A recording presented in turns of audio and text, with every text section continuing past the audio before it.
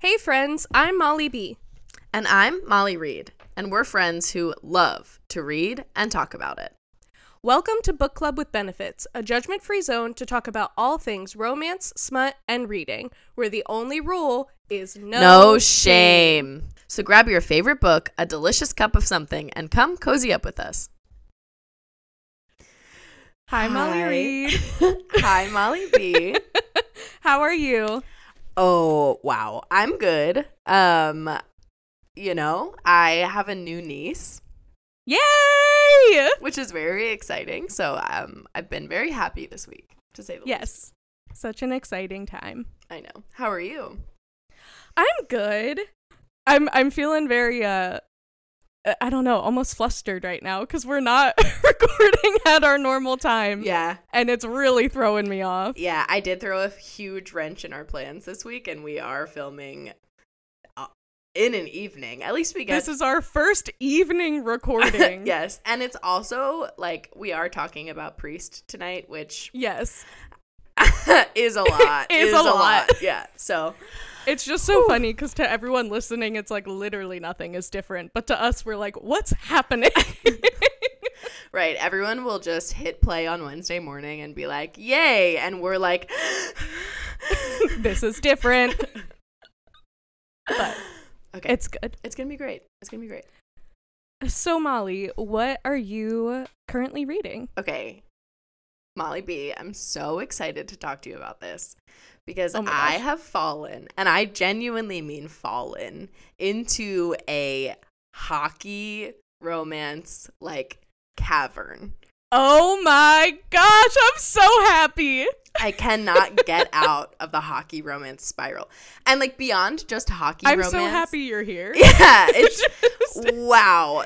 Hockey romance is such a great place to be. Sports romance, I've always been okay, sure. He is a football player. She's a football player also. Or maybe she's a cheerleader. Or maybe she's the coach's daughter. Or whatever. Fine. Right. I'll read it.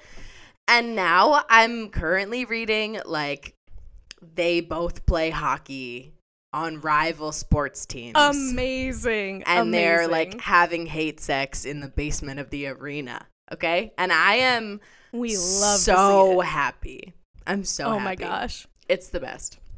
Oh my gosh. This makes me so happy because I feel like I've been low-key trying to nudge you towards hockey romance for so long. Yep. That this is just making my day. Yep.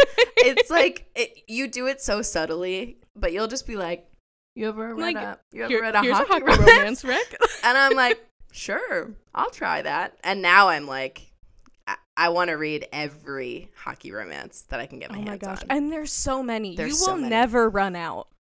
So I've been trying to think about what it is about hockey that's particularly hotter than football or it's soccer. So much hotter. It's so much hotter. And I don't know why. And I have this theory. I was talking to Zoe about this the other day. I have this theory that it's because there's a safe space isn't the right word, but there's a place, right? There's a container in which they can be these hot hockey players can be aggressive, they get in fistfights during the game. That's right. It's, when you read a book where someone is violent kind of sporadically, you're a little bit ooh, unpredictable. Not hot.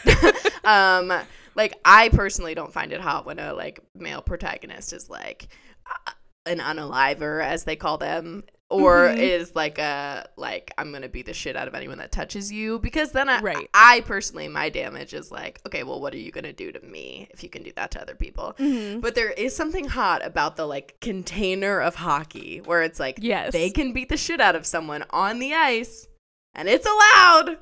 Yes. But then off the ice, they're puppy dogs or whatever, and there's no violence. Golden retriever energy. Yes. Yes. That is exactly what yes, it's perfect. It's perfect. Yeah. I've been really into it. I've been really into, as I said, gay men hockey players. Oh, I'm so happy. I'm so happy. Yeah. It's my shit right now. Oh, yes. And before I ask you my favorite question of what you're reading, I do have to tell you that I was up late the other night reading a hockey romance. Okay. And the book ended so abruptly. Like, so abruptly that I was like, this must be a mistake. So I, for the first time in my life, am like scrolling through the reviews because I'm like, someone else has to have, like, did my book cut off halfway through or did something go wrong? So I'm scrolling through the reviews and someone left a review that was like, oh my God, it was so funny. I wish I had the direct quote, but it was basically like, this book would have been good if it wasn't like a porno Hallmark movie in a book.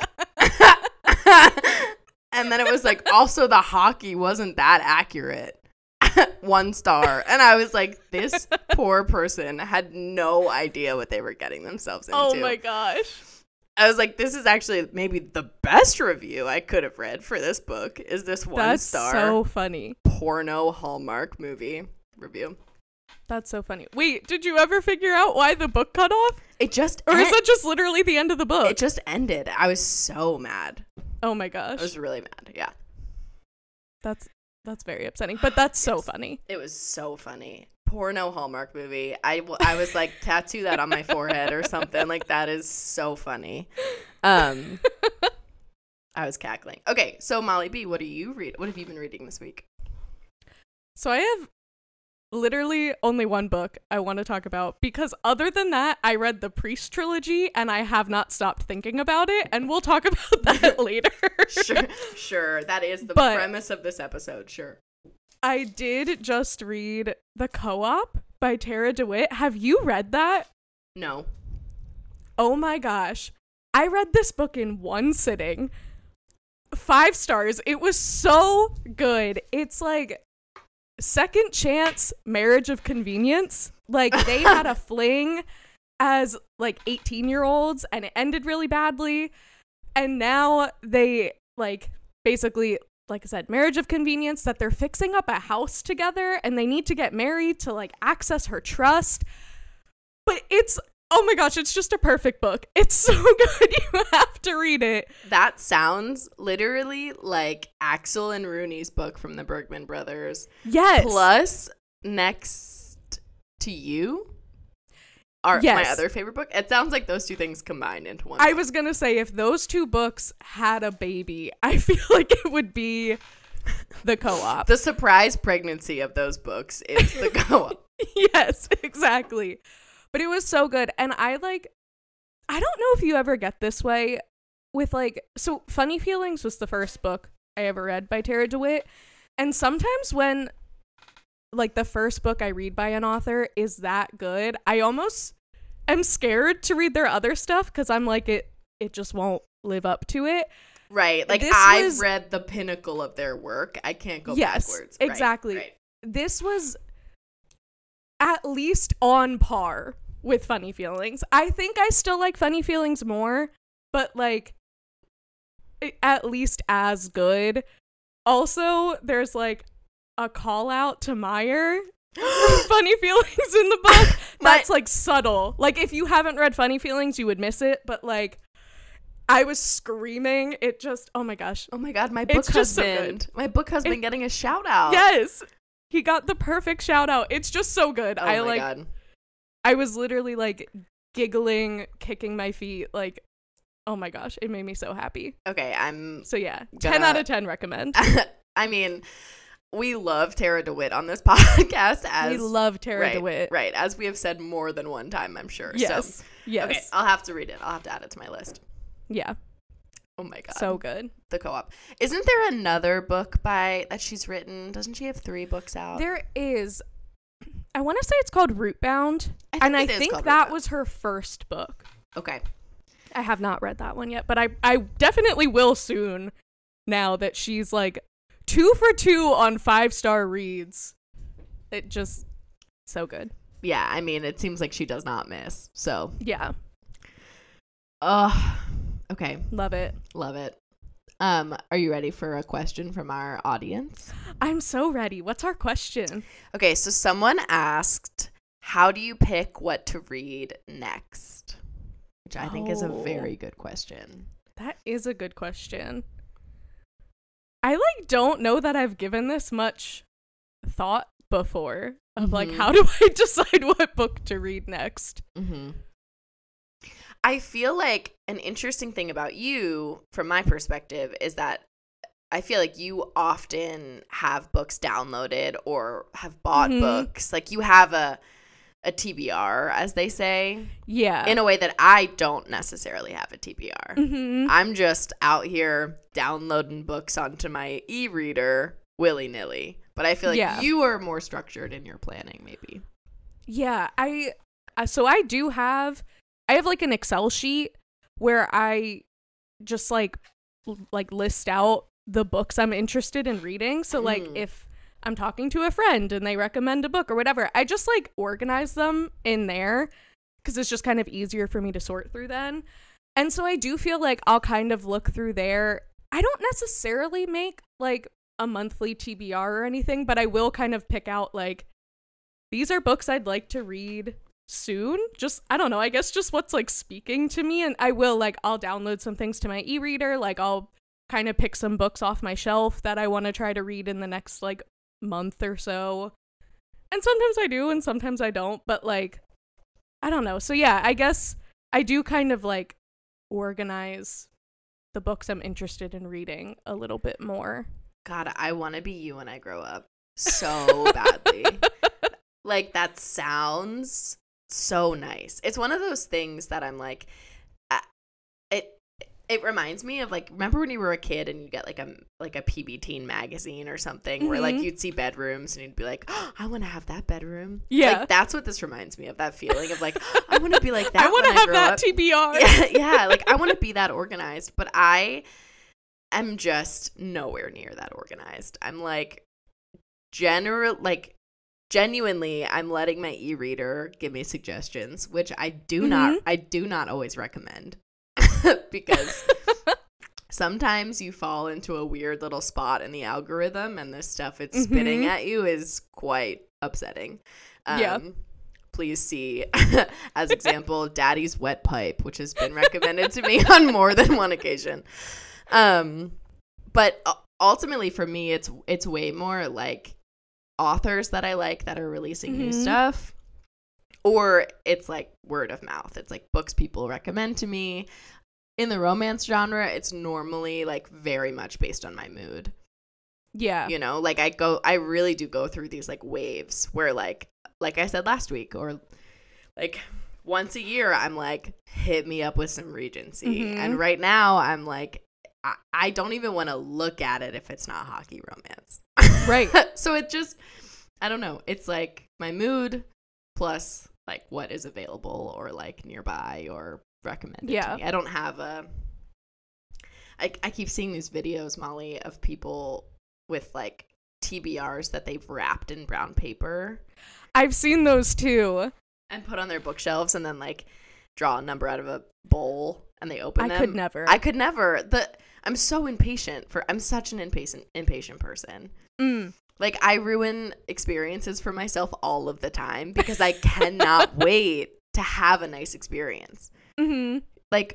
Emily Henry's Happy Place came out. I read it in 8 hours, on my phone. And the whole time I was I would rather have the physical copy and be enjoying this, but I just have, I'm so impatient. So anyway. It makes me curious now, how other people decide what that, are there people out there who just decide, in this next week, these are the books I'm going to read, and then they do it in that order? Yeah, I think that there are. Because, and that's... I was saying, I'll give myself a, I don't know, more books I'm trying to prioritize, but it's definitely not, exact, and a lot of times I'll wind up changing it and going, you'll text me and be like, I just read this book and it was great. I'm like, cool, I'm gonna read that immediately instead of whatever else I had planned. I don't know. I caught myself yesterday or the day before downloading. So you know how with a certain media conglomerate, I guess is what we can call them. Subscription service. Thank you. Yeah. A certain subscription service, you can you have a certain number of books. Mm-hmm. Okay. So I'm constantly at capacity. And when I try to download a new one, it's like return one and continue. And then I have to swipe through all the ones I have and pick the one that I'm willing to part with. Right. It's a whole process. Yesterday, I found myself in like a 2-hour period of time on my like e-reader, not reading, but instead downloading books, reading like one paragraph, and then returning them. Like for like an hour and a half. I just kept doing it. And just nothing was like vibing? Nothing was vibing. And I was like, well, I'll try this. Well, I'll try this. I'll try this. And it would be so nice to have like a list or like I almost texted you and was like, tell me what to read next because I can't be in charge. Apparently I have no chill right now and I can't be in charge of what I'm reading. But yeah, it's hard. I wonder what it's like to be someone who's not a mood reader, who just has like a plan. I took a writing class this semester, and one of my classmates was in this other course that he had to read one novel a week. And he was like, I'm really struggling with it. And I was like, that doesn't sound that hard. And then I was thinking to myself, oh, like investing in a novel that someone else is telling you to read every week would be hard. It would be hard to choke it down every single week. Yeah. For 17 weeks. Mm-hmm. Like, I can read a novel in a week easily, but only if I want to. I was going to say, but it's a novel like you're choosing to read. Right. Yeah. Yeah, no, that's interesting. Anyway, I think the answer to this question is, I don't know. I don't know. Yeah. It sounds like we all do it differently, and sometimes it still doesn't really work for us, and we like don't know what to read. Because even like having a list, I sometimes get so overwhelmed by how many books are on that list that I'm just like, never mind, I'm not gonna read. Because right. There are too many books to choose from, and now I don't want to. Yeah. This is another thing I noticed about myself the other day, and this I think is just like overwhelm. Like, I was so overwhelmed this week. I opened my e-reader app on my phone, and I was reading. I was actively reading, and I thought to myself, God, I wish I was reading a book right now. And I closed my app and I reopened it, and I was like, what the fuck did I just happen to? What am I doing? Yeah, I was like, I genuinely think I need to put the phone away and do something else, because clearly it's not working for me. Do you want to talk about how we pick books for the pod? Oh yeah, that would be interesting. Sorry, my immediate thought was, I feel like a lot of times it's one of us being like, I just read this book, it was so good, and we're like, should we do it on the pod? And then we're like, yes. Yeah. Let's do it on the pod. Yeah, it's been very just like happenstance, I think, in that way. Like, it's been like, we started out, we were like 2 books that we both loved. And then someone had shared with us about Get in my swamp. And we were like, yeah, that will be funny. It was not. As we all recall, it was not funny. And then I think beyond that, it's just been like kind of gaps we want to fill, books we want to read and talk about. Yeah. And also, like, if either of us are like interested, like, I really wanted to read Priest and had been wanting to for a while, so it was kind of like, what if we do this one? Like, it just, I don't know. Yeah, it's like a good excuse in some ways to read a book that we wanted to read and hadn't yet. In this case, I had already read Priest, but Right. I was excited about the opportunity to read Sinner and Saint, which I did do just in preparation. Right. So we also are open to suggestions. Oh, yes. Of books for the pod. 100%. We do keep like a running list of books we get recommended, and you know, we'll definitely work them in like over time. Yeah. I mean, I think our hope is that this pod exists in perpetuity, and also that there is like never a shortage of romance books for us to read. So, exactly. So, yeah. Yeah. Is it time to pray? Forgive us, Father. For we have sinned. We've sinned a lot. Yeah. Uh-huh. Sure have. Sure have. Let's talk about Priest. Let's talk about Priest. Should I lead us in with a little synopsis? I would love nothing more if you could hit us up with a synopsis of what the absolute fuck happens in in the 2015 book Priest. So I mean, like, in its most basic form, Priest is about a Catholic priest who falls in love and has a lot of sex. So much sex. So much. In reality, I can give a little more than that. Yeah. This book is about Tyler Bell. You only get Tyler's point of view throughout this book. It's just single point of view. But this book is about Tyler, who, like I said, is a Catholic priest. And he winds up meeting this woman, Poppy, who is new to their town and kind of new to their congregation. She's like kind of exploring religion, trying to figure out if it's something like for her that fits into her life. And so he's kind of guiding her through that. It starts with like confession, and then kind of they start meeting more and like working together more, and there is obvious attraction between them. Oh my god. And so I don't even think attraction is not enough. It doesn't even cover it. No. Like, they are so hot for each other. It's unbelievable. He is like quite literally sitting on the other side of the confession booth, just like thinking about having sex with her. And ultimately masturbating. Yes. Yes. So. And she is too. And she is also. So.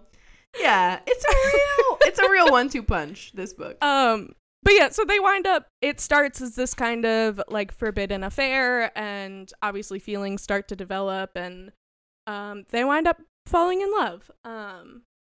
But yeah, I feel like that's kind of the basis of it. This is also the first book in a trilogy. I think it's just called the Priest trilogy. I think so too. But so it's Priest, Sinner, and Saint. So Sinner and Saint follow 2 of Tyler's brothers. So Sinner is about his older brother Sean, and then Saint is about his younger brother Aiden. We will kind of be mentioning the series as a whole, but we won't give any spoilers for Sinner and Saint, since this episode is technically just about Priest. Priest. What did you think of this book, Molly Reed?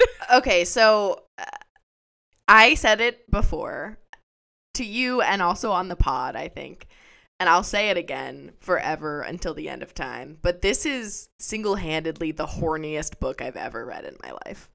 100%. Like, from page 1, this man is like boner city. He is just horny. He is either having sex or thinking about having sex on every single page. Yeah. Yes. But I loved it. But I fucking loved this book. It's so good. Yeah. I liked these, the whole series, so much more than I expected to. Yes. Not that I thought I would dislike them. I just kind of thought it was going to be like a fun, light, smutty read, and then you like move on from it and kind of never think about it again, honestly. We're like, yeah. I'm obsessed with these books. No, 100%. So, okay, you haven't seen Fleabag, right? No. Okay, this is a travesty. I genuinely almost am like, pause what we're doing now and go watch Fleabag. Go watch all of it. All of it, and then come back. So, Fleabag, season 1 and season 2, like, aren't necessary. It's not necessarily like a linear story in that, like, if you skip season 1, you'll be like, what the hell's going on? Like, it's not super linear in that way. But season 2 of Fleabag is what I can only describe as like a work of art. And it follows the story of the main character, Fleabag, as she falls in love with a priest who is like publicly referred to as hot priest. Okay. Okay. So sounding very reminiscent. Sounding very familiar. This book. Okay. So I went into Priest like thinking that it was gonna be like Fleabag fanfic. Mm-hmm. Only to find out that Priest came out like 6 years before Fleabag season 2. So Priest laid the groundwork. Yeah. So for Priest Fleabag predates Fleabag, which truly blew my mind wide open. Wow. And I've like fell into this little rabbit hole earlier today of like thinking about like romance in this vein in like Christianity as a whole. Mm-hmm. And I realized that I don't know if this will shock you, Molly, but there aren't a lot of books out there like this. Right. Yeah. This is very, very niche. Breaking news. It's a niche book. But it's so good. It's so good. So, I literally don't know where to start. So, I mean, we're going to be talking about the spice. 100%. A lot. Because there is not much else. Like, it is so much of the book. That is a majority of this book. Yeah. I feel like we need to just address the elephant in the room of the dirty talk in this book. Ooh! Because I actually could not physically stand. So if you haven't read this book yet, he refers to her as lamb. No. Constantly. And like, bad lamb, good lamb, lost lamb. Like, and every time I was like physically cringing, I was like, I can't. If you call her lamb one more time. I wanted to crawl out of my body. Like, it is literally the only part, one of the only parts of this book that I didn't like is the use of lamb as her. Yes. Like, give me baby. Come on, not lamb. Something, anything else. Literally anything else. Like, and I will say, as like, I don't know, like disclaimer, I guess, the spice in Sinner and Saint is so different from the spice in Priest. And like, personally, I preferred those books to the first one. Mm-hmm. Mm-hmm. But like, yeah, talking about Priest, oh my gosh, the use of lamb. Sinner and Saint felt a little bit more to me like they existed out in the real world. Yes. And Priest is like felt fully like a fantasy vacuum that I had fallen into. Well, and I think just in general, like, Priest feels like more of a bubble. Like, so much of the book is just Tyler and Poppy. Yes. And nobody else. Yes. Like, we meet, like, one other member of the congregation. Millie. Yeah. Like, you, like, barely meet his family in this book. I feel like the Bell family is so much more fleshed out in the other books. Like, yeah, I think it was just and even written very differently. Yeah, I agree. Even like when you do hear about his family, it's kind of only within the context of his sister. and maybe we should talk about his sister, but his sister died by suicide after being assaulted by a priest. Mm-hmm. So, like, that is obviously kind of a crux of the book. Like, one of his big struggles in the book is about, like, him belonging to the priesthood, even after, like, the effects it's had on his personal life and his family. But, you know, that happens on a quarter of a page, and the other 3/4 of the page are him thinking about having sex with Poppy. Right. Or him having sex with Poppy. Lamb. Yeah, Lamb is rough. Yeah. No. It felt like the author was trying to, like, really hammer home for us the, like, religious undertones. And I was like, I hate to break it to you, but it's not religious undertones. We got religious overtones in this book. Yes. We don't need... It is arguably too much. It is hard. Yeah. You've arguably pushed us over the edge with Lamb. But taking the use of Lamb out of it. Sure. The spice is so good. So good. Okay. I want to talk about the hot dog scene. Sorry. I love you calling it the hot dog scene because out of context that sounds so weird.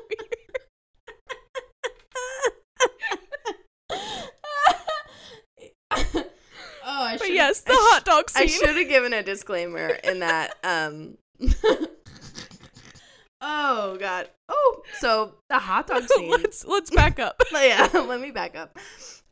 The first time they have sex with each other is something that I have personally dubbed the hot dog scene.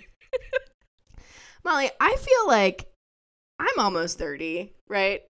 Mm-hmm. And I felt like maybe I had heard about everything that happens during sex. I just, like, kind of thought that I knew pretty much all the possibilities. Okay. And then we get to the scene where they hook up for the first. Okay. I'm gonna set the scene. I am overwhelmed just trying to talk about this. So I'm gonna set the scene. We're in the confession box. Okay. Right. And things are hot and heavy. This is when they're masturbating. This is when they're having masturbating, confession, right? Yeah. And then she gets up to leave, and he gets up to interrupt her leaving, I guess, try and, like, get her to stay. Mm-hmm. They end up having some sexual intercourse on the piano. Is it the piano? I think it's the grand piano. Yes.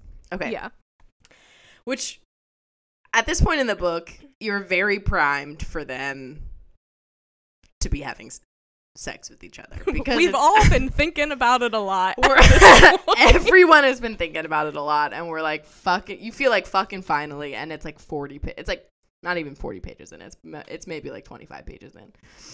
And then they're on the ground, and he has, I don't even know how to describe it, but he is just rubbing.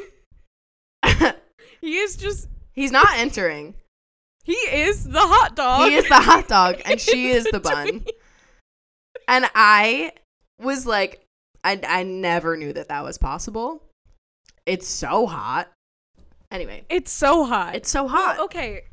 So that, I think, leads to an important point. There is so much in this book of, like, how do I even put this? There are so many scenes before they have, like, fully, like, penetrative sex, yeah, where, like, all of these things of, like, trying to get around the rules, where it's like, well, if we, like, only do this, it's not really sex and it's not breaking the rules. That was so hot. Like, why was it so hot? Yeah, it was so reminiscent. Did you ever hear that thing about, like, it was so reminiscent to me of, like, in high school when people would be like, well, like, anal, like, it does, you don't lose your virginity. And I'm like, I don't know. Like, it just, like, yeah. Like, the scene when so they're like in his kitchen that like she comes over in the middle of the night. Yeah. And like, yep. Because they're still in this like, well, like if we can say that it like wasn't fully sex, then it's fine. Right. And he's like, is this too much to say? He's like, I just want to like just the tip. He feel just the you. tips. Yeah. So he's just like in there. Yeah.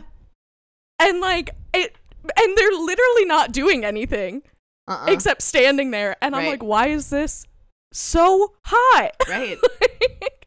I was like, I genuinely felt in my brain, I was like, I kind of understand why those like teenage Mormons do the soaking thing. Do you know about soaking? With like, they just put it in and somebody jumps on the bed. I'm like, yeah. I mean, based on what I've read in this book, that sounds like it'd probably be hot as hell. So, sure. Oh. The strip club scene. The strip club scene. We gotta talk about it. We gotta talk about it. So, like, in a former life,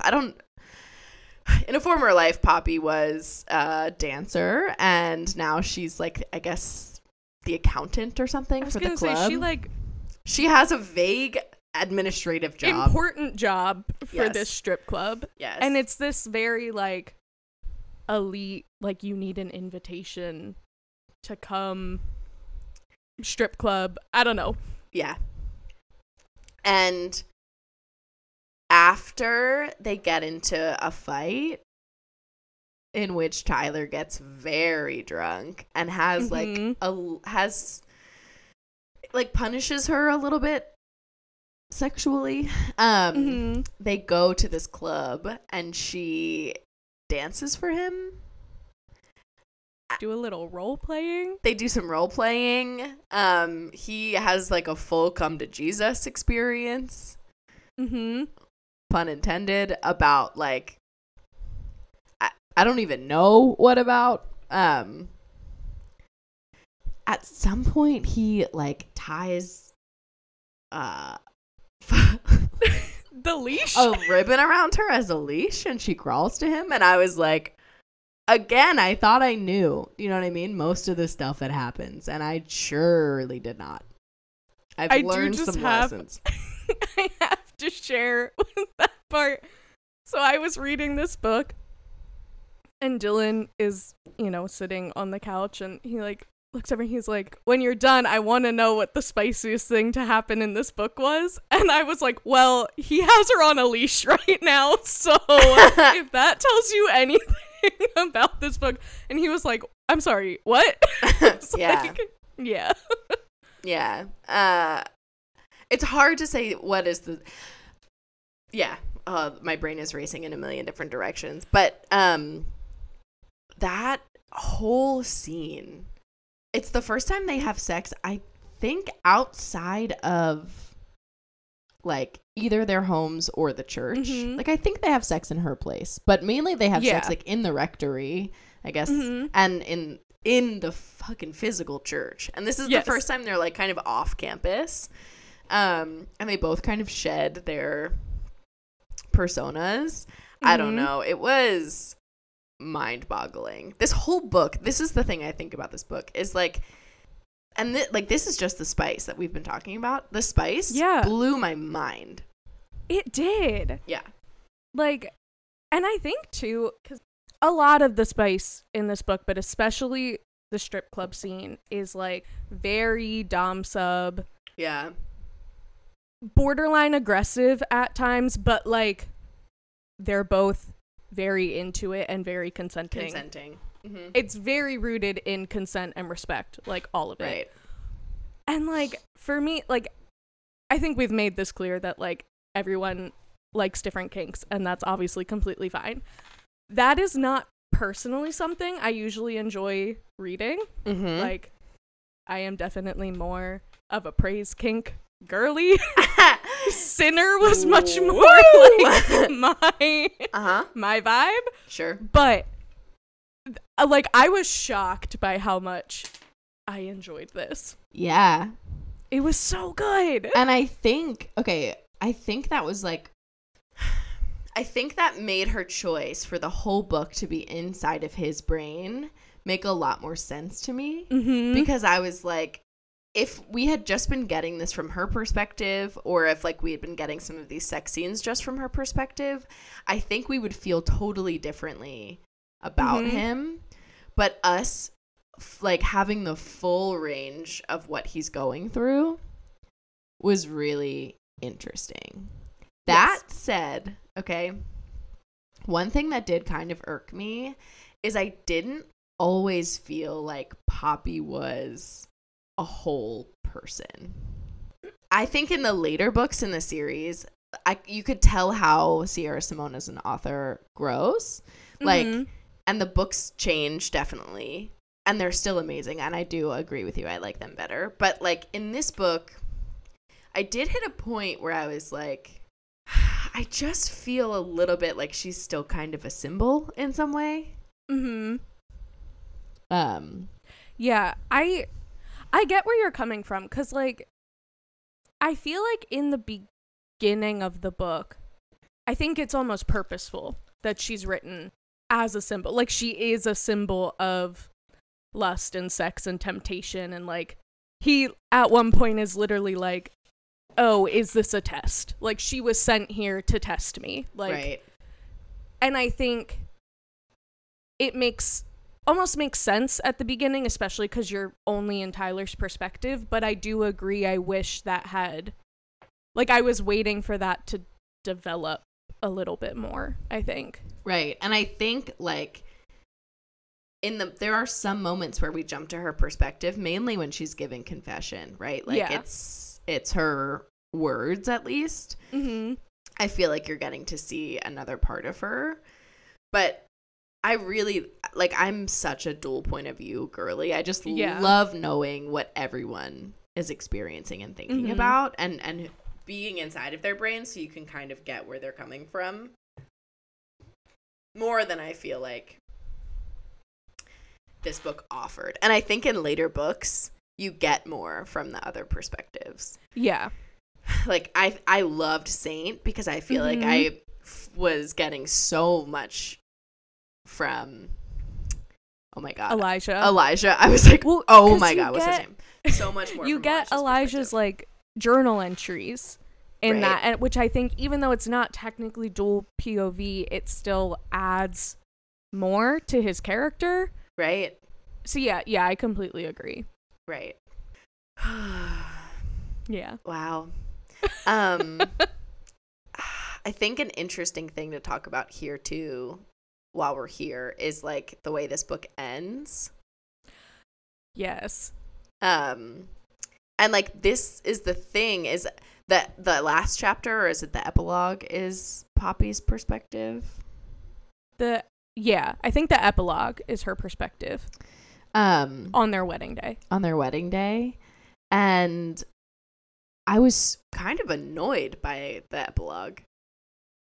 Personally, I was like, oh, what about it? I was like, I don't recognize either of these two people. Oh, okay. I get that. Yeah. I was like, I don't, like, yeah, I kind of wish it had ended with them just reuniting. Although I'm sure if it had ended with them just reuniting, I'd be on this pod like, give me an epilogue. You know, like, right, I'm sure. But I just felt like they felt totally foreign to me in the epilogue. Yeah. No, yeah, I get that. I'm gonna be honest. The whole ending of this book, I struggled with a lot, because interesting.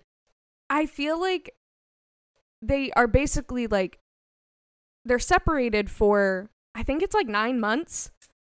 Like, it's a very long time that they're not together. Long enough for him to like go on a mission trip, which absolutely LOL at mission trips. What the fuck? He goes on a full mission trip. It's 2015 and we're still doing mission trips? No. Because that's what's next for him now that he's not a priest. And because yeah, he gave up the priesthood for her, and she left, like, without a trace, basically. And makes it seem like she's leaving him for her ex, who is like kind of a villain arc character throughout this book. And like it just felt like, you know, we're supposed to be at a point of believing that they are so in love with each other that he's giving up his vocation because of their love for each other. For her to force a miscommunication and leave without even saying goodbye. Yeah. And then 9 months go by and they finally reconnect and it's like, oops, it was all a misunderstanding. Because he has to like hunt her down, basically. Yes. Yeah. And when he finds her, he's like shocked that she's not with the ex, like he thought this whole time that she was with him. And then it's just like, I've missed you so much. Let's get married and live happily ever after. Like, it just felt so, I don't know, rushed and also like anticlimactic and just, I don't know. I just really struggled with it. No, I feel like we were building and building and building and building to something. And it felt like, you know, when, this is like such a crazy metaphor that just popped into my head, but it felt like, you know, when there's like a giant water balloon and someone pokes a hole in it and instead of exploding, it just like slowly leaks out. Mm-hmm. That's kind of what the ending of this book felt like to me. I was like, we're slowly deflating. We're not like, I was expecting us to crescendo. Right. And we didn't.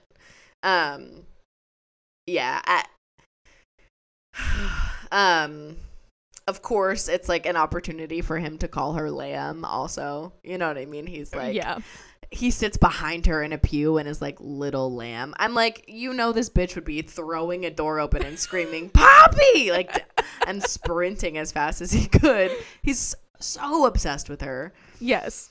I was like, in no other moment in this book have you shown like an ounce of chill. But you're going to be chill reuniting with her in the church? After almost a year of not seeing her? Nearly a year? Yeah. Yeah. Yeah. The ending just, I don't know, it didn't do it for me. Yeah, it fell off of the wagon, I think, a little bit. Yeah. Just, wow. Well, okay, I don't think we can avoid talking about God anymore. Yeah. Let us pray. Yeah, it's time to bring God into our relationship, Molly. Something I want to talk about is, okay, so when I picked up this book, I kind of thought it would be like pretty sacrilegious. Yes. Which I was like fully ready for. Mm-hmm. And I couldn't believe by the end of it how like non-offensive in that way it felt. Yes. Like how instead of like church so often does, instead of like making holiness like up here and sex is something dirty and apart and separate, it like brought sex and sexuality like up to the level of holiness. Yes. That's how it felt to me. Does that make sense? Yeah. No, I completely agree. I just couldn't believe it. I couldn't believe that like I was I couldn't believe that I was reading about two people using like very precious church oils as lube for anal. Quite literally having sex on an altar. On an altar. And I was like, you know what? Yeah, this is holy. It is. Like, it is. I know. I feel like it reframed so much inside of my brain. I feel like this is okay. Yes. Yes to everything you said. Yep.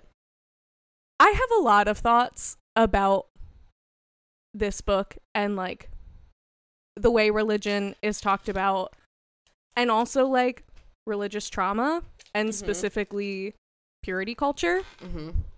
I feel like now might be a good time to get into that. Oh yeah. If you're okay with that. I do think it's important to acknowledge that everyone's experiences with religion, if you have any, are going to be different. So like totally.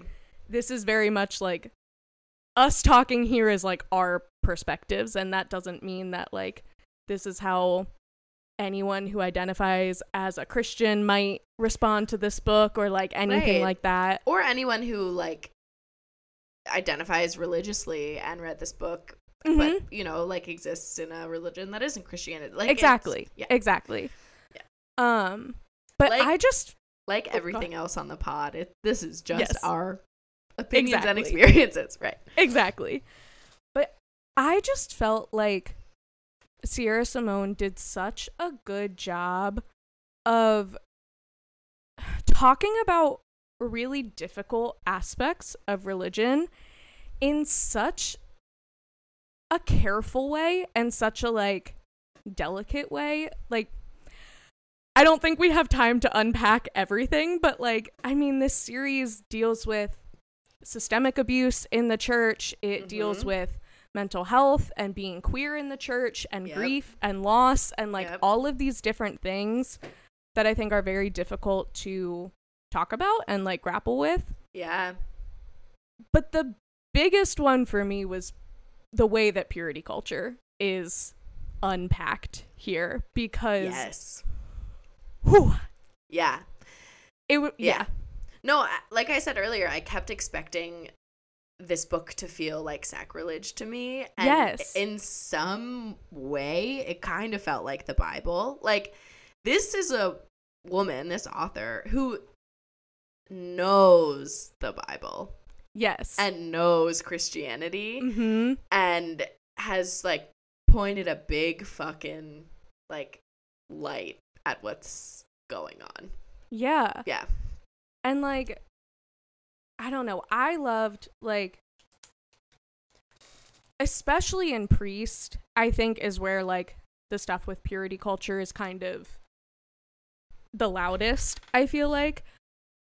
First of all, the way shame is depicted in this book was so well done. Like, to the point of almost being hard to read sometimes, because I was just like, that is a familiar feeling and I don't like this.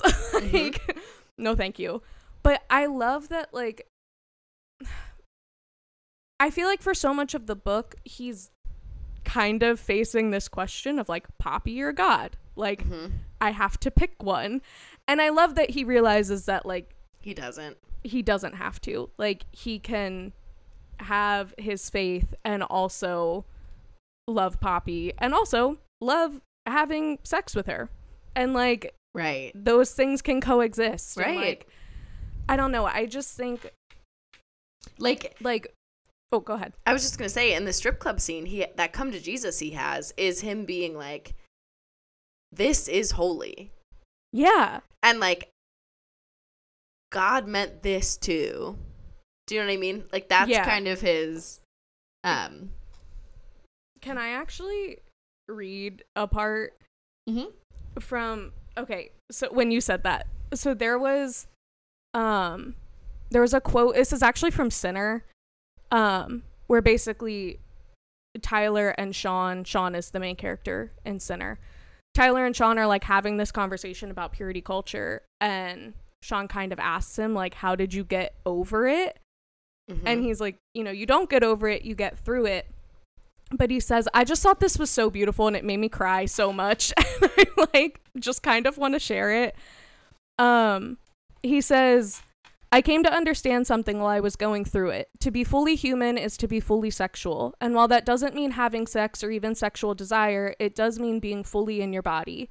It means recognizing that there's nothing any less holy about your body than there is about your soul, that as long as your body is treated with consent and respect and affection, and that you treat the bodies of others in the same way, there's nothing inherently sinful about your flesh, about its desires or lack of desires, about what it does or does not do. You do not have the ability to tarnish her or yourself. That right isn't given to any mortal person. She'll be no more or less holy for sex. The same goes for the lack of it. Okay. Yeah. Yeah. Yeah. I just loved it. Like, I don't know. For me personally, like I said, like, this is very much us talking about our perspectives and our experience. Like, you know, I am someone that grew up very involved in the church, and like, I went to a Christian college. I worked at a church for a while, and grew up like very immersed in purity culture, and like I personally have spent a lot of time working to deconstruct the shame and guilt and like honestly like self-disgust that was just kind of ingrained for a really long time. And like reading this book felt just so healing. Like it was just like everything I wish I had been told years ago. Yeah. Like just, I don't know. I just appreciated it so much and appreciate like the way Sierra Simone writes about this, because it is just so, I don't know. It's just like, it's so delicate. Like I don't know. It's so delicate. It's so thoughtful and intentional, and like she's preaching something. With all three of these books, she's really preaching something to me, but it doesn't feel preachy. At no point was I like eye rolling or like feeling like suffocated by it or whatever, however you respond when someone is preaching at you. But like it really just felt like she was translating something so important to us through this like new prism that I hadn't seen before. And there's this quote, I cannot get it out of my head. It's also from Sinner, and I'm gonna botch it because I don't have it on me. But there's this moment where in Sinner, he's dealing with like whether or not he believes in God. And he has this moment where he thinks something that's like, I hate God, and I guess in order to hate something, I have to believe it exists. And that struck such a huge chord in me. I mean, Sinner, we're not here to talk exclusively about Sinner, but Sinner in general fucked me up as a book.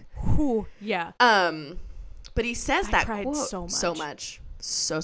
He says that quote, and I remember it like punching me right in the chest. And I also grew up in a Christian household. I have 2 uncles who are pastors. My parents are in church every Sunday. And I for a long time, I was like leading a youth group with my like roommate and our friend.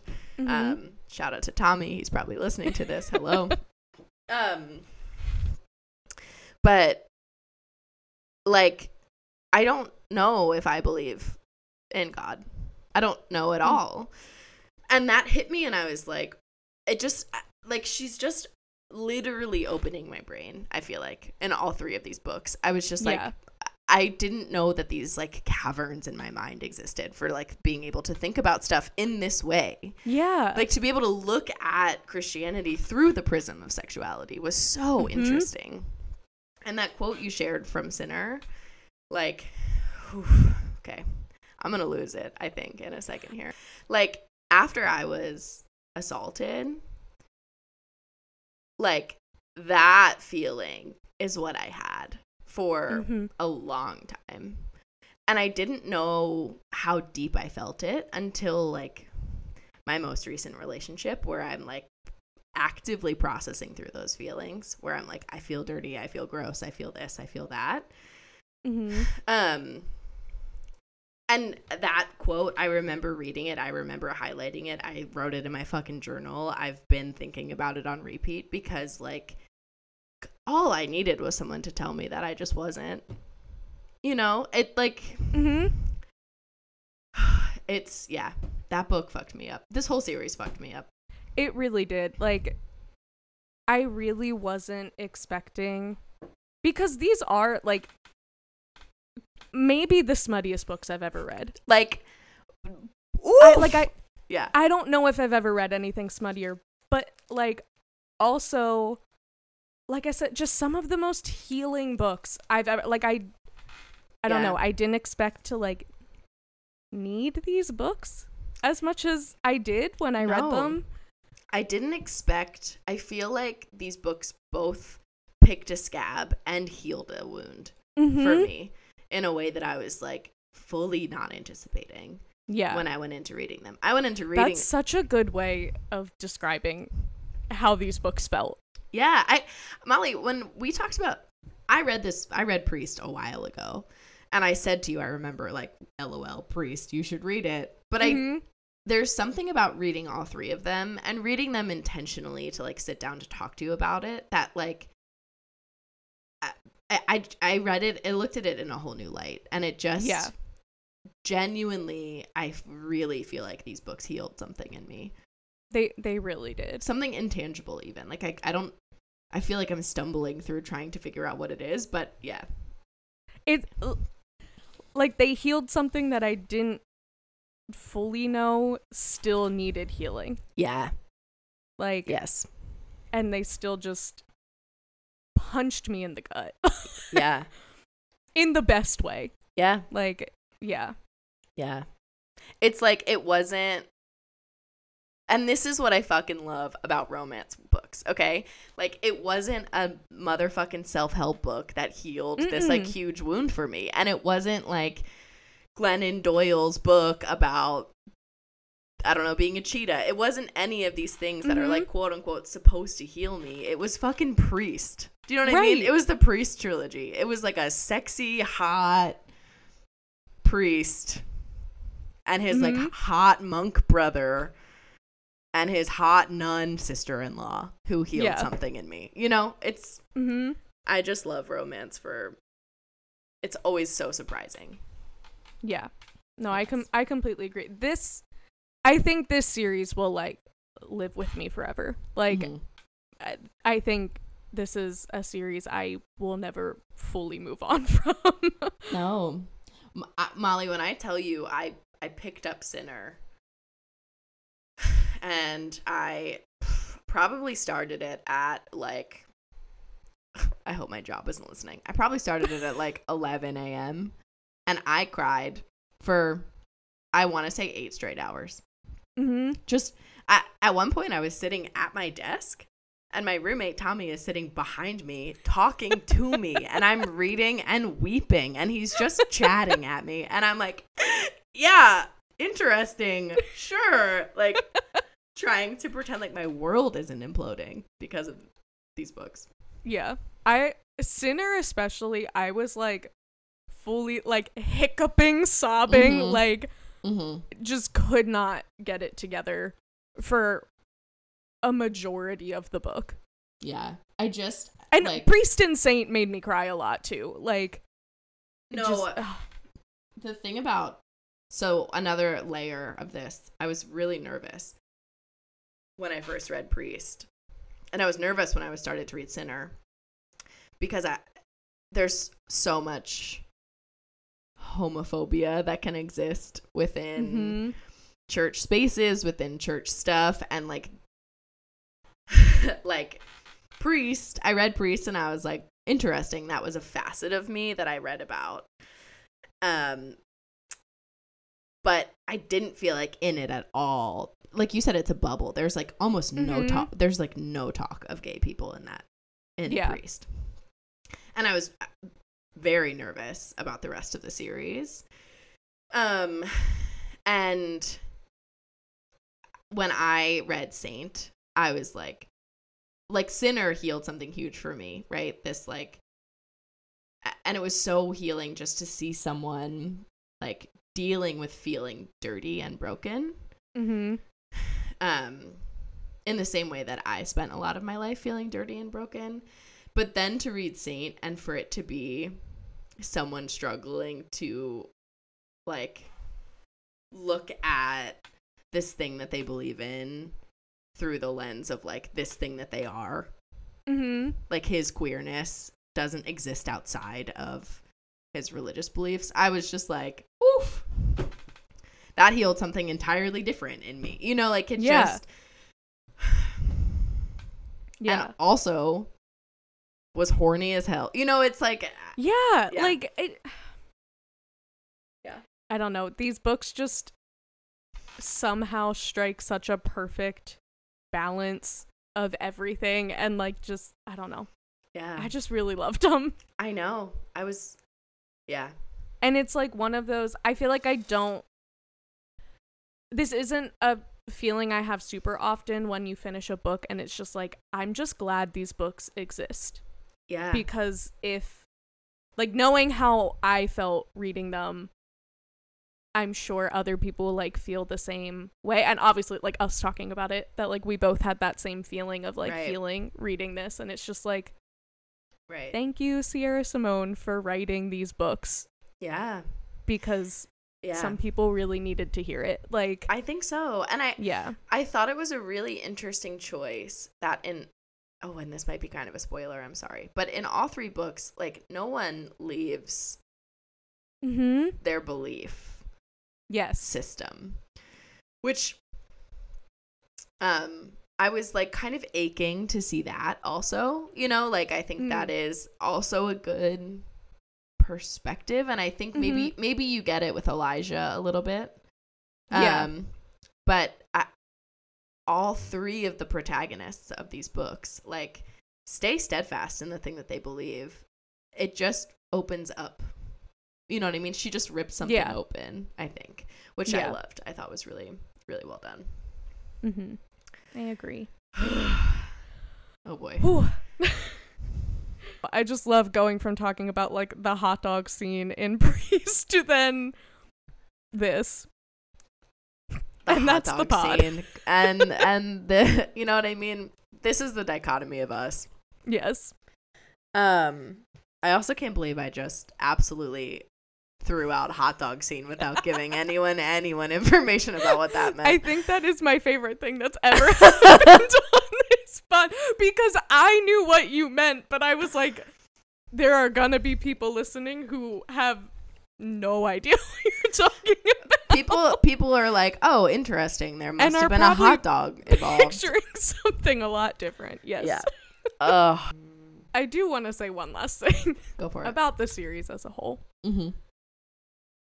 The audacity of this author to put not 1, but 2 flawlessly executed brother's best friend tropes in this trilogy. Like, how dare you? Yeah. What? Yeah. I was not prepared. Like, I was so excited in Sinner. I'm like, brother's best friend. I love this. And then I start seeing, like, hints towards Aiden and Elijah. And I was like, are you joking? Yeah. Like, we get this twice. And it was so good. It was so good. Yeah. No, I genuinely could talk for a long time about Aiden and Elijah. I was obsessed with them. Yeah. I just loved them so much. Perfectly executed brother's best friend, so in my opinion. Yeah. It was so good. It was so good. So good. The absolute audacity. I mean, the audacity in general for everything that has happened. Honestly. Like, there's only one way to end our combo about Priest, and that's with an amen. Glory, hallelujah.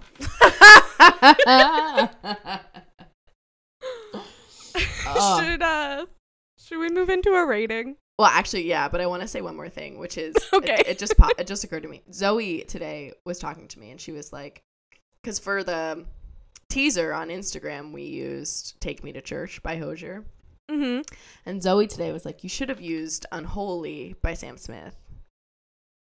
Oh, and I was like, interesting.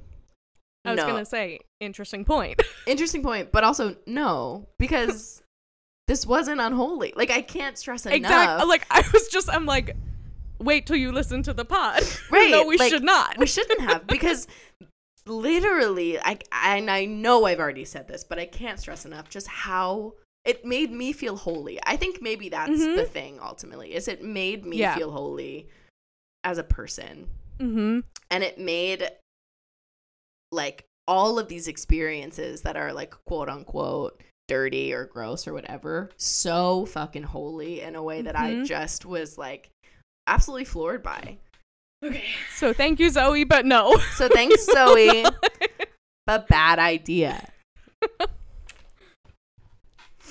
Okay. Now we can rate. Anyway, now we can rate. So I was thinking for this episode, obviously we'll rate Priest because of course that's what this week's book club is about. Sure. But then maybe since we both read the whole trilogy, if we also rate the series as a whole. Yep. I feel like we need to. Yep. What are you thinking? Oh, 100%. Oh, what am I thinking rating wise? I mean, I'm glad you think that's a good idea too. Yeah. I want it on the record that I think Molly B has good ideas. So, okay, I think Priest for me was a 4. I think it was a 4. I was gonna say 4 the out of same 5. thing. Yeah, 4 stars for Priest. I loved it. Mm-hmm. I was disappointed by the ending. Yeah. Yeah. Yeah. Completely agree. Didn't love Little Lamb. Yes. So yeah. So I think 4. I think 4.5. I agree. I think 4 stars for Priest. For the series as a whole, I'm leaning 5 stars. I think 5 stars. And like, granted, part of that is probably just how much it meant to me reading it. Like, but I think that's like the point of rating is what exactly, did it mean like, to you. Yeah. You know, rating is so subjective. But yeah, definitely 5. And I think I said this already, but like, I loved Sinner and Saint so much more. Like, Priest was really good and I loved it, but Sinner and Saint, I could talk about those books forever. Yeah. Like, I so could good. and I will probably Yes. talk about them forever. Catch me actually talking about them forever. Yeah. Yeah, I agree. I think the series is definitely for me 5 stars. Like you said, 100%. I think I will be thinking about it for a long time, and it will impact me like way beyond just tonight and this conversation and like last week and reading them. Like it, I genuinely feel soothed by this series. Yeah, and also, certain scenes will just live rent-free in my mind. Oh my so God. There's that too. Oh my God. Added little bonus. Added bonus. Something we haven't talked about is the scene in his living room. Oh. Just any, you know what? Yep. Like, oof. Here's the thing. There are so many scenes and just not enough time about all of them. We could spend a whole episode talking about just the things he thought about. Exactly. Book. Yeah. Yeah. Okay. On that note, should we give it a spicy rating? Yes. I'm thinking a 5. Oh, yeah. I mean, yeah. This is for sure. I feel like 5 stars. If you've gotten anything from our conversation thus far, it's that this book is a 5. Sure. On the spicy scale. Absolutely. And I really hope that everyone forgives me for saying hot dog scene about that scene. But yeah, 5 stars.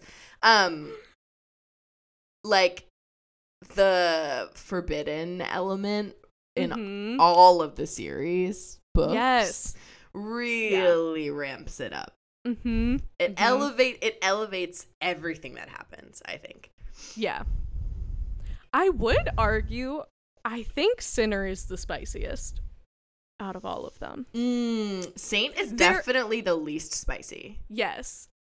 I think they're all a 5 on the spicy scale. But I think Sinner might be the spiciest. I'll have to go back through and read them with that question in mind and let you know what I think. I do think for sure Saint is the least spicy. Yeah, agreed. Yeah, on the gradient of the 5 stars, you know? If I was going to say, like, within the scope of the fact that they are all a 5, it is still very spicy, but like in comparison for the 3 of them. Right. I agree. Right. should we move into our male lead? Yeah. Our leading man? Ding, ding, ding, ding, ding. It's time to rate Daddy Bell. Sorry. Father Bell. Sorry. Tyler Bell. Honestly, I'm more surprised that that's the first we've called him Daddy Bell. I've been really sitting on that. I was like, when am I going to do it? Time. Yeah, and it felt like now was the moment to call him Daddy Bell. Yeah. Honestly, flawlessly executed. Like, thank you no very notes. much. Thank you very much. Okay. So for our leading man, as a reminder, we've got some tiers here at the bottom. We have absolutely not. No. Here for a good time, not a long time. I guess I'd introduce him to my parents. The silver medalist, and then gold standard. Yes. Where do we think Daddy Bell?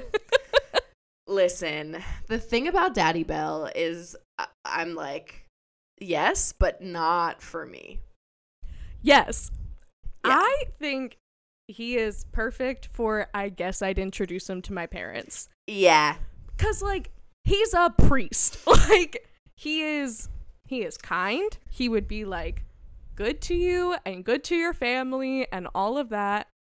He obviously can throw you around a little bit. Right. Which But I also don't think we would vibe all that much. Yes. Listen, yes. I would bring Daddy Bell home, you know? Definitely he'd impress the parents with his, like, theological information. He'd definitely impress my pastor uncles, right? He'd make it through the door. That's for sure, you know? And he's spicy enough that, like, he'd probably make a holiday party pretty fun. Right. You know? Where's Daddy Bell and Molly? Who knows? You know? But ultimately, long term, I do not want to spend my life having theological discussions. With Daddy Bell. So, I'd bring him home. Yeah. I'd make him some brownies. I guess I'd introduce him to my parents. He's the first one to make a home in that category. Yes, he is. He is the king of that category at present. Oh, amazing. Is it time for anatomy class? Yes, it is. I have been waiting weeks to talk to you about anatomy class tonight. To tell you what I have to tell you. Every time you start with that, I'm like, this can't be good. It sure isn't. It sure is not. Okay, so anatomy class, as you know, is the segment where Molly, depending on the week, gives you a breakdown of one of their favorite or least favorite euphemisms for a body part that we've encountered in our various travels through the romance genre. Okay, so I was reading, as I am wont to do, and minding my own damn business. I'm so excited to tell you about this. Minding my own damn business. And I had decided, I was in my, like, Regency era, and I had decided to read, like, a whatever, like, regular Regency book. Something to do with an earl. I don't remember because I did not finish the book. Because as soon as I encountered the word I'm going to tell you, I slammed it shut and was like, no. Oh my gosh. Okay. So instead of using the word cunt in regard to a vagina, okay, this man said not once, not twice, but throughout the whole book, I know this because, of course, I checked, but he referred to her vagina, her pussy, as her cunny. No. Cunny. Oh, I hate that. Yeah. Yeah. Oh, nope. Yeah. At one point, it was like Cunny? her dripping wet cunny, and I was like, no. Absolutely not. Sir, no. No. No. Yeah, I want to burn that book. That's awful. Yeah. I don't condone burning books. But anyway, I did not. I was very upset. In a metaphorical sense. In a metaphorical sense, I was like, how do I get this book as far away from me as possible, as soon as possible? Nope. Cunny, Molly. Cunny. I hate that so much. It's so close to the name Connie. Like, first of all, it's one letter away from cunty. I'm like, what the fuck does cunny mean? And listen, I don't care if it's historically accurate. Sometimes historically accurate shit is trash. Yeah. It feels like it's almost like trying to make cunt more endearing because it almost sounds like honey. Yeah. Like it's like almost trying to make it like cute, and it's not cute. No. Like it No. Nope. It's so unsettling. It's so unsettling. Like, imagining someone referring to a part of my body like that, I'm like, oof. No, thank you. No. Cunny. Oh, I want to frame this word in the Hall of Fame anatomy class words. I'm like, this is top tier evil. It gave me such bad vibes. Oh, no. Yeah, that one's enough to like make you DNF like on the spot. Literally all I did was I went up to my search bar and I typed in cunny, and it came up so many times, and all I did is I went, would you like to return this book? Yes. Immediately. I was like, no. It's not worth That's my enough time. of that. Nope. Yep. No thanks. Yeah. And just like that, we're at the end of another episode. So Molly Reed, what are we going to be reading next? Oh, we're reading the absolute pinnacle of books, in my opinion, which is it's a hockey reverse harem. So it's my dream. Say less. It's my absolute dream come true. And it's called Pucking Around by Emily Rath. Amazing. So I'm so excited. I'm excited for you to read this book. Yes. Very excited. Can't wait. Yeah.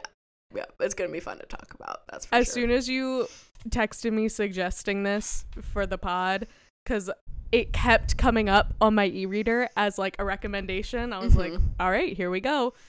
Because I'd been seeing it and I'd been thinking about it, and now it's time. You've been seeing it walking down the block, you know. Decided to ask it out for dinner. Yeah. Yeah, I read this book, and then I immediately found that there's like a bonus book called Pucking Ever After, which amazing. You're also gonna need to read, I think. Okay, I can make that happen. The episode, okay. Great. All right. And on that note, happy reading. Don't forget to read whatever the hell you want. Be shameless. We love it. Bye. Bye.